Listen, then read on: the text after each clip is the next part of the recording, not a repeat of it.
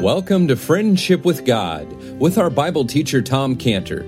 Today's message and previous messages can be listened to or downloaded for free at friendshipwithgod.org, friendshipwithgod.org. You can also obtain free resources from Tom Cantor and view our online bookstore at friendshipwithgod.org or call us at 800-247-3051, 800-247-3051. Tom Cantor also has a daily devotional verse that comes out each day by email and on Facebook. To receive this small daily devotional verse that Tom Cantor puts out, you can sign up at friendshipwithgod.org, friendshipwithgod.org, or find Tom Cantor on Facebook by searching for Tom Cantor and Friendship with God. Now here is our Bible teacher, Tom Cantor. They're listening to this, and they hear him say he's going to ask the woman for just a little sip of water out of her pitcher. You know, as a woman is hardworking, there's a lot of chutzpah. This man comes along and says, give me a drink, a little sip of water out of that pitcher on your shoulder. And so they're thinking, boy, this man comes up to Rebecca and he points to the pitcher on her shoulder and says, I want just a little sip if you don't mind, please. You know, and the test was not only that the woman would not be offended at having to take the heavy pitcher off her shoulder to give him a sip, but that she'd go further and she'd offer to water all his camels. Now, giving water to all his camels was really something. And they're thinking about this. And they're thinking, boy, did she really do that? No wonder she was coming home so late. You know, because we don't know how many camels were in Eliezer's group of men there. It was more than one, because it says camels, probably up to 10. So let's just say there were 4 camels. You know, we don't know. Now, her pitcher probably held about 5 gallons. And that was pretty heavy. You know, an Arrowhead water bottle, 5 gallons, weighs 40 pounds. And her pitcher was probably not made out of Arrowhead lightweight plastic, you know. It probably weighed at least another 5 pounds. So we're talking about 45 pounds here in a pitcher full. Now, a thirsty camel, we're told, of course you all know this because of the camels in your backyard, but thirsty camel can drink about 50 gallons in 3 minutes. They can suck water. They're good at that. So when Rebecca gave water to his camels, what did that exactly mean? That meant that Rebecca had to lower the bucket into the well down there, crank up, let's say it held 5 gallons, crank up 40 pounds of water, pour it into her pitcher, carry this 45-pound pitcher over to the camel trough, empty it in the camel trough. I don't know how long that takes. 5 minutes if you're really, like Rebecca Serena Williams or something like that. And she would have had to have done that 10 times for each camel. That's 10 trips for a camel. So if there's 4 camels, that's like 40 trips there. And it's carrying the equivalent of 1 ton. That's a lot, right, Richard? Even you can't carry 1 ton. And so it would have taken 4 hours. So for 4 hours, Eliezer is watching this amazing sight of this woman, and it says she's haste, who's running to do this back and forth 40 times, the 45 pounds, and the water, the well, and the cranking, and the pouring, and the lifting, and the carrying, and the dumping, and the back and forth and back time. No wonder the proposal was so outrageous. If there was a woman who volunteered like that, no doubt she's the one the Lord's appointed to be the wife of Isaac, because that's not normal. And he says in verse 45, as the family's listening to this outrageous proposal that he's made to God, when they hear him say in verse 45, before I'd even done speaking in my heart, behold, Rebekah comes with her pitcher on her shoulder. She went down to the well. She drew water. I said to her, let me drink, I pray, etc. And so he tells them all this is going on in his heart. So when he tells them he's speaking in his heart, he's telling them there's no way that Rebekah heard me. I was not speaking out loud. I was speaking in my heart. He hadn't even finished his prayer to God when Rebekah appears and the whirlwind starts. She appears so quickly that, he was supposed to say, remember that he kept saying, I was going to ask her for a little sip, a little drink. Well, it says here that he didn't even get the word little out. He just says, let me drink, because all of a sudden she's there. I pray thee. And then Rebekah, the whirlwind, she kicks into gear and he's just stunned. And so then it says in verse 47, we see that he asked her whose daughter she was and then put the earring on her face. Now, the reason they said earring on her face because it doesn't say earring. It's a nose ring. Made her very attractive with the nose ring. And a bracelet on her hands. Now, what really happened in verses 22 through 23, as we saw, is that didn't quite happen this way either. He jumped the gun and he put the jewelry on first. Then he asked whose family it was. We changed it around, but okay, we give him a little grace for that too. All right, so now, verse 48, he tells them that his response when he saw all this is that he bows down, he worships the Lord, he blesses God, and he says, you led me in the right way to take my master brother's daughter unto his son. So we see Eliezer tells them that he's worshipped God, and he's bold. He's bold to tell them that it's God that led him in the right way to take Rebekah to Isaac. And notice what Eliezer says at the end of verse 48 to describe what happened at the well. He says that the Lord led me in the right way to take my master brother's daughter unto his son. See, when he says, led me in the right way, he's using a word when he says right there, which is the Hebrew word emet, which is the word for true or truth. And so what he's really saying here is that the Lord led him in the true way, in the way of truth, as opposed to the false way. In other words, he was saying that Rebekah was the woman that God had chosen to be a wife for Isaac. So he's using this word true, Eliezer is saying that it was for sure that Rebekah was God's choice for a wife for Isaac. Now, it becomes very interesting to us to watch Eliezer because now he's sure that Rebekah is God's true choice for the wife for Isaac. So clearly, if this whole matter from this point was all up to Eliezer, he would just take Rebekah for Isaac and say, this is the will of God, and that's it. But it's not totally all up to Eliezer. And Eliezer is not the decision maker in this matter as to whether or not Rebekah comes. And it's important for us to watch Eliezer because what he does answers for us the question, what do you do when you know something is the will of God, but you're not the decision maker? And that's the case of Eliezer here. It's very important for us, especially in evangelism. Because in evangelism, we know that the will of God is for every person to be saved. Because that's what the Bible says in 1 Timothy 2:4, that God who will have all men to be saved and to come to the knowledge of the truth. So when we give the lost person the gospel, and we know it's God's will for him to be saved, there's no question about it. God's will is for every lost person to be saved. God's will is that not one lost person should perish. According to 2 Peter 3:9, the Lord's not slack concerning his promise, as some men count slackness, but is long-suffering to usward, not willing that any should perish, but that all should come to repentance. So if it's God's will for everyone to be saved, and if it's God's will for no one to perish, then why isn't everyone saved? Why is it that there are some that perish? That's God's will for everyone to be saved, and that no one should perish. Then why isn't everyone saved? Well, how come people perish? Because who can resist God's will? Okay? And the answer is that God has given to man the ability to resist his will. And when it comes to accepting or rejecting God's salvation offer, God has given man to resist that offer, to resist that invitation, to resist that will. God does not believe in any form of forced marriages.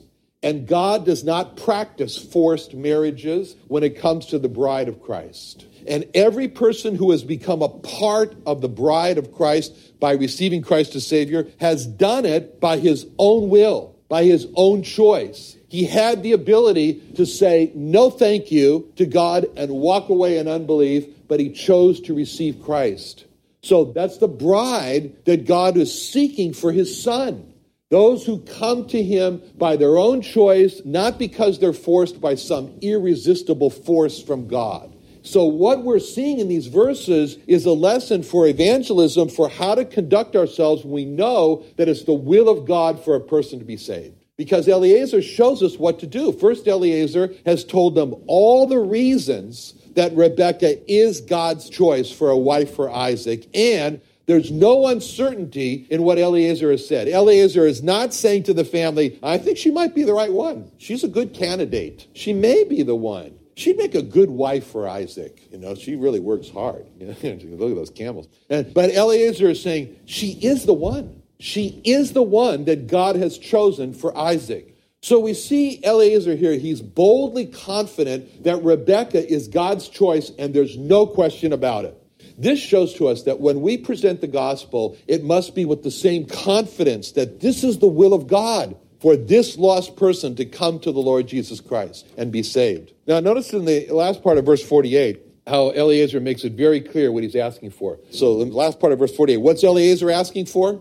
He said, to take my master's brother's daughter unto his son. He said, this is very clear what he's asked for. I want to take her. That's very clear. I want to take her. And he said, I want to take my master's brother's daughter. Good. You got a daughter? Yeah, I want to take that daughter to his son. There's no doubt in anyone's mind what Eliezer was asking the family for. What Eliezer said, it shows us that when we present the gospel, there should be no doubt what we are asking the lost person to do. We're not just asking the lost person to repeat some words. No more are we doing that, no more than a prospective bride is being asked to repeat some marriage vows and then go home and live alone like she did before. Those are marriage vows that from that point on will change the life of the person. She vows or she says, I'm going to hold from this day forward every condition of life. I'm going to love, I'm going to cherish, I'm going to treasure, I'm going to respect, I'm going to forsake all others. I'm going to remain faithful from this day forward. And if a bride came to the marriage ceremony and repeated those words and then changed back out of the marriage clothes into her normal clothes to go back to her apartment to live alone again, we'd say, what are you doing? Where are you going? And she said, well, I'm going back home. What? I thought all I had to do was just put on the marriage dress and repeat the words. I didn't think I was going to have to change my life over this. It sounds funny, right? We'd say, no, those were serious vows which you promised to change your life. You're going to have, you're going to hold, you're going to love, you're going to cherish, you're never going to forsake your new husband. And if she looked shocked and she said, I don't think so, then we would say, you weren't prepared. You weren't prepared to make these vows.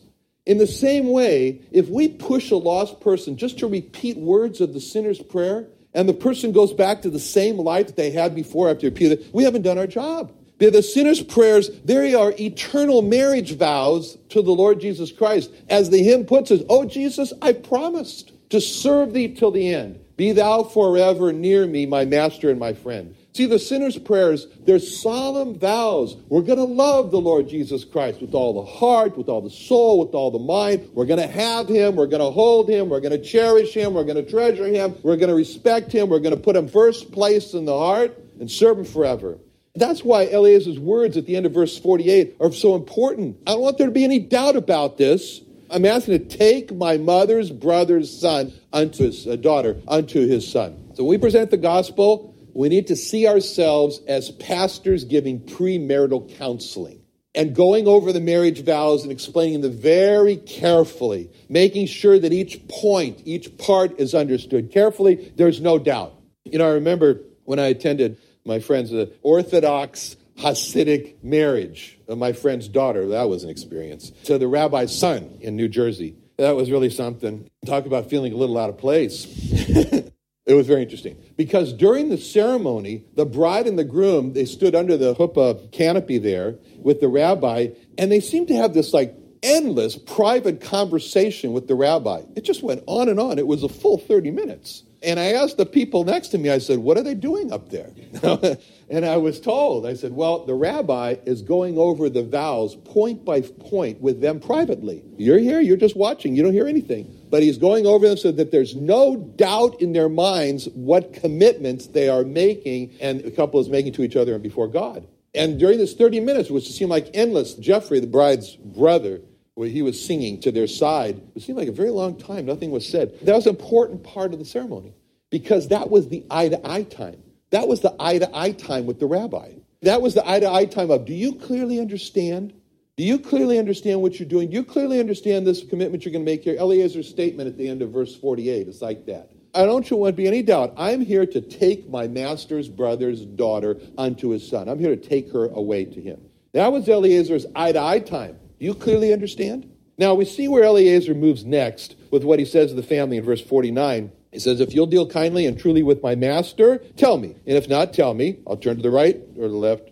And so in verse 49, Eliezer uses two words to describe what their response will be. What are those two words in verse 49? He's saying if they agree, they will be dealing blank and blank with Abraham. Kindly and truly. Okay, kindly and truly. Chesed is kindly. Emet, again, the same word we saw before, is the truth. And if they agreed to let Rebekah go, then the family would be dealing kindly and truly with who? with his master, with Abraham. See, by saying this, Eliezer is saying to them, I'm just the messenger. It's not me. Of course, I'm interested in your response because it determines whether or not I'll be successful in my mission, but the person who's really more interested in me is Abraham. And your response today is really a response to Abraham. So be sure that you're communicating with Abraham through me. I'll carry your response back to Abraham. I'll do that. And if you agree to let me take back Rebekah to become the wife of Isaac, you'll be dealing chesed. You'll be dealing loving kindly with him. You'll be dealing emet. Not with me, but with Abraham. It's interesting that Eliezer uses these words kindly and truly to describe the response as their opportunity. This is your opportunity, folks, he could say to the family. This is your opportunity here. What he's doing here, really, he's put two parts to his plea. The first part is the kindly or the chesed part of his plea. The second part is the truly or the emet part of his plea. And we need to examine this. First part, he says kindly or chesed, which means very loving, very kind way. So first, Eliezer is saying that Abraham is extending to you through me, Eliezer, the hand of chesed, the hand of kindness, and you have the opportunity to extend it back. Eliezer said that if they agreed to let Rebekah be taken, this would be a reciprocal chesed, a reciprocal kind response back to the loving kindness of Abraham. On the contrary, if they did not agree to let Rebekah be taken as the wife to Isaac, then it would be very offensive to Abraham. It would be the opposite of the kindness. It would be hateful. It would be cruel. And so he's saying that if they don't agree to let Rebekah be taken as Isaac's wife, then it'd be offensive, cruel, and hateful to Abraham. And that's a lesson for us in evangelism, because God's offer for a lost person to be saved and become a part of the bride of Christ is very generous on God's part. It's very kind. It's an offer by God the Father. And if a lost person responds positively to the generous and loving offer of God the Father through us to be saved and become a part of the bride of Christ, then the lost person deals kindly with God the Father. He returns the kindness. But if the lost person agrees to be saved, to become a part of the bride, he's doing what's described in verse 49, dealing kindly with God. But on the other hand, the lost person refuses to be saved, refuses to become a part of the bride of Christ, then the lost person offends God. And he deals with hatred and cruelty to God. And God has a way of returning that in the judgment. And then the second part of Eliezer's plea is he uses the word truly or emet or truth. And here he's associating their response with going along with God. See, all truth is associated with God. That's why the Lord Jesus Christ said in John 14:6 that I am the truth. And so, and Eliezer said that a family would be dealing in truth with Abraham. It was saying that you'll be doing the will of God in agreeing to let Rebekah be taken. See, that's the second part of Eliezer's plea, which was the truth part. Now, it's important for us to see that when we bring the gospel to a lost person, just as Eliezer did, we need to emphasize the gospel's not our idea, but this is God's truth. And the gospel comes from God, and we're simply the messengers bringing the truth as the invitation. We see now that Eliezer finishes his speech, and he's telling them, he's told his critical issue, his urgent matter, his word, his debar. And what a powerful speech this is. Very clear, very powerful. I mean, in verse 34, he says, I'm Abraham's servant. Verse 35, he explains the greatness of Abraham. Verse 36, he explains the miracle of the birth of Abraham's son. Verses 37, 38, he explains the oath he's taken to take a wife. Verse 39, he lays open his fear. Verse 40, he explains how he's going to be successful by the angel. Verse 41, he makes it clear that the decision's in their hands. He's not going to push. In verse 43 through 47, he tells them about his prayer, the miraculous answer to the prayer. Verse 48, he tells them he was sure that God led him to Rebekah. Verse 49 now, he turns to them. He explains their response is going to be a response to Abraham, not him. And it's going to be either one of kindness or cruelty. And it'll be one of either truth or false. And then there is left one last part for Eliezer to finish his speech. And we see this part in two words that Eliezer has used twice in verse 49. What are the two words that Eliezer used twice in verse 49? Tell me. He'd say, tell me. It's decision time. I'm finished talking. I poured out my soul to you in a plea. I've done everything I can. I've said with precision the most powerful arguments in this plea to let Rebekah be taken as Isaac's wife. So now he turns to them, he locks eyes with them, and he says, now you have to make a decision. Tell me. He's asking for their decision. What a tragedy it would have been for Eliezer to have given this speech and not come back with the wife because he didn't ask for a decision? What would it have been like, for Eliezer to return back to Abraham without the wife? And Abraham would have said, did you find my people? Yeah, I found them. Did you find the wife for Isaac? Yeah, I found her. Did you explain my greatness and everything that I was given to Isaac? Yeah, I told him. Did you ask for a decision? No, I didn't ask for the decision. How'd you expect to come and bring back? Or why you don't ask for a decision? What's the matter with you? Well, I just figured that if I present everything, that they get the idea, and then they would just kind of come up with their decision. No, he would have said, you have to ask for a decision. You can't expect someone to agree unless you ask for a decision. Now, on the other hand, think about what a tragedy it would have been for Eliezer to have not come back with a wife because he never made a speech and he never asked for a decision. Did you find my people? Yeah, I found them. Did you find the wife? Yeah, I found her. Did you explain my greatness and how everything was given to Isaac? No. Did you ask for a decision? No. How'd you expect to bring her back if you don't explain about my greatness and how everything goes to Isaac and you never asked for a decision? Well, I just figured if I was friendly, if they'd ask me. I just kind of wait around. Thought maybe someone would come and ask a reason for the hope that lies within me or something like that. I figured if I did a lot of good works around him, he was a very friendly guy, that they would come. And Abraham would say, you can't rely on your friendship, your good works. What's the matter with you? Now, on the other hand, think about another tragedy if it would have been for Eliezer to have not come back with a wife because he never gave the speech, but he asked for the decision. Did you find my people? Yeah, I found them. Did you find the wife? Yeah, I found her. Did you explain my greatness and everything about Isaac? No. Did you ask for a decision? Yeah. How'd you expect her to come if you don't explain about my greatness and how I've given everything to my son and you only ask for a decision? Now, we see in this lessons for evangelism because we must present the greatness of God and how everything has been given to God the Son, the Lord Jesus Christ, and how he died on the cross for our sins. There's an invitation to come to him to be saved, to become part of the bride of Christ. We have to explain all that. We see clearly how we must present all that and then ask for the question, ask for the decision.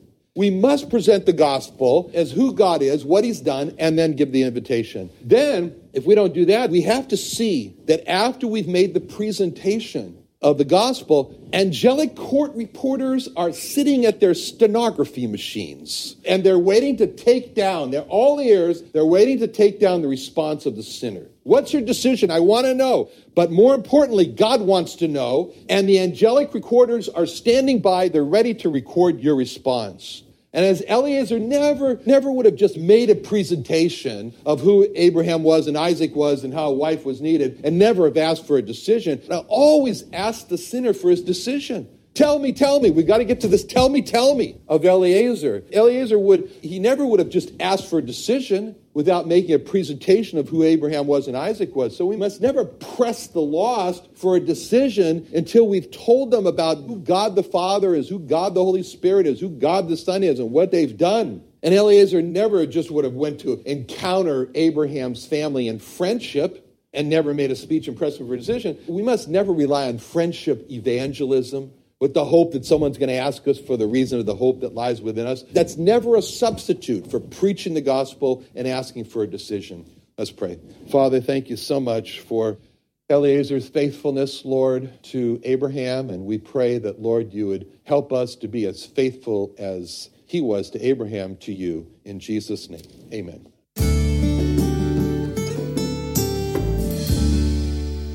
Another wonderful day studying the Bible with our Bible teacher, Tom Cantor, here on Friendship with God. Don't forget that today's message and previous messages can be listened and downloaded for free at friendshipwithgod.org, friendshipwithgod.org. You can also go online to find free resources from Tom Cantor and our online bookstore at friendshipwithgod.org. You can also find Tom Cantor on Facebook, and you can also go to friendshipwithgod.org to sign up for his daily devotional verse.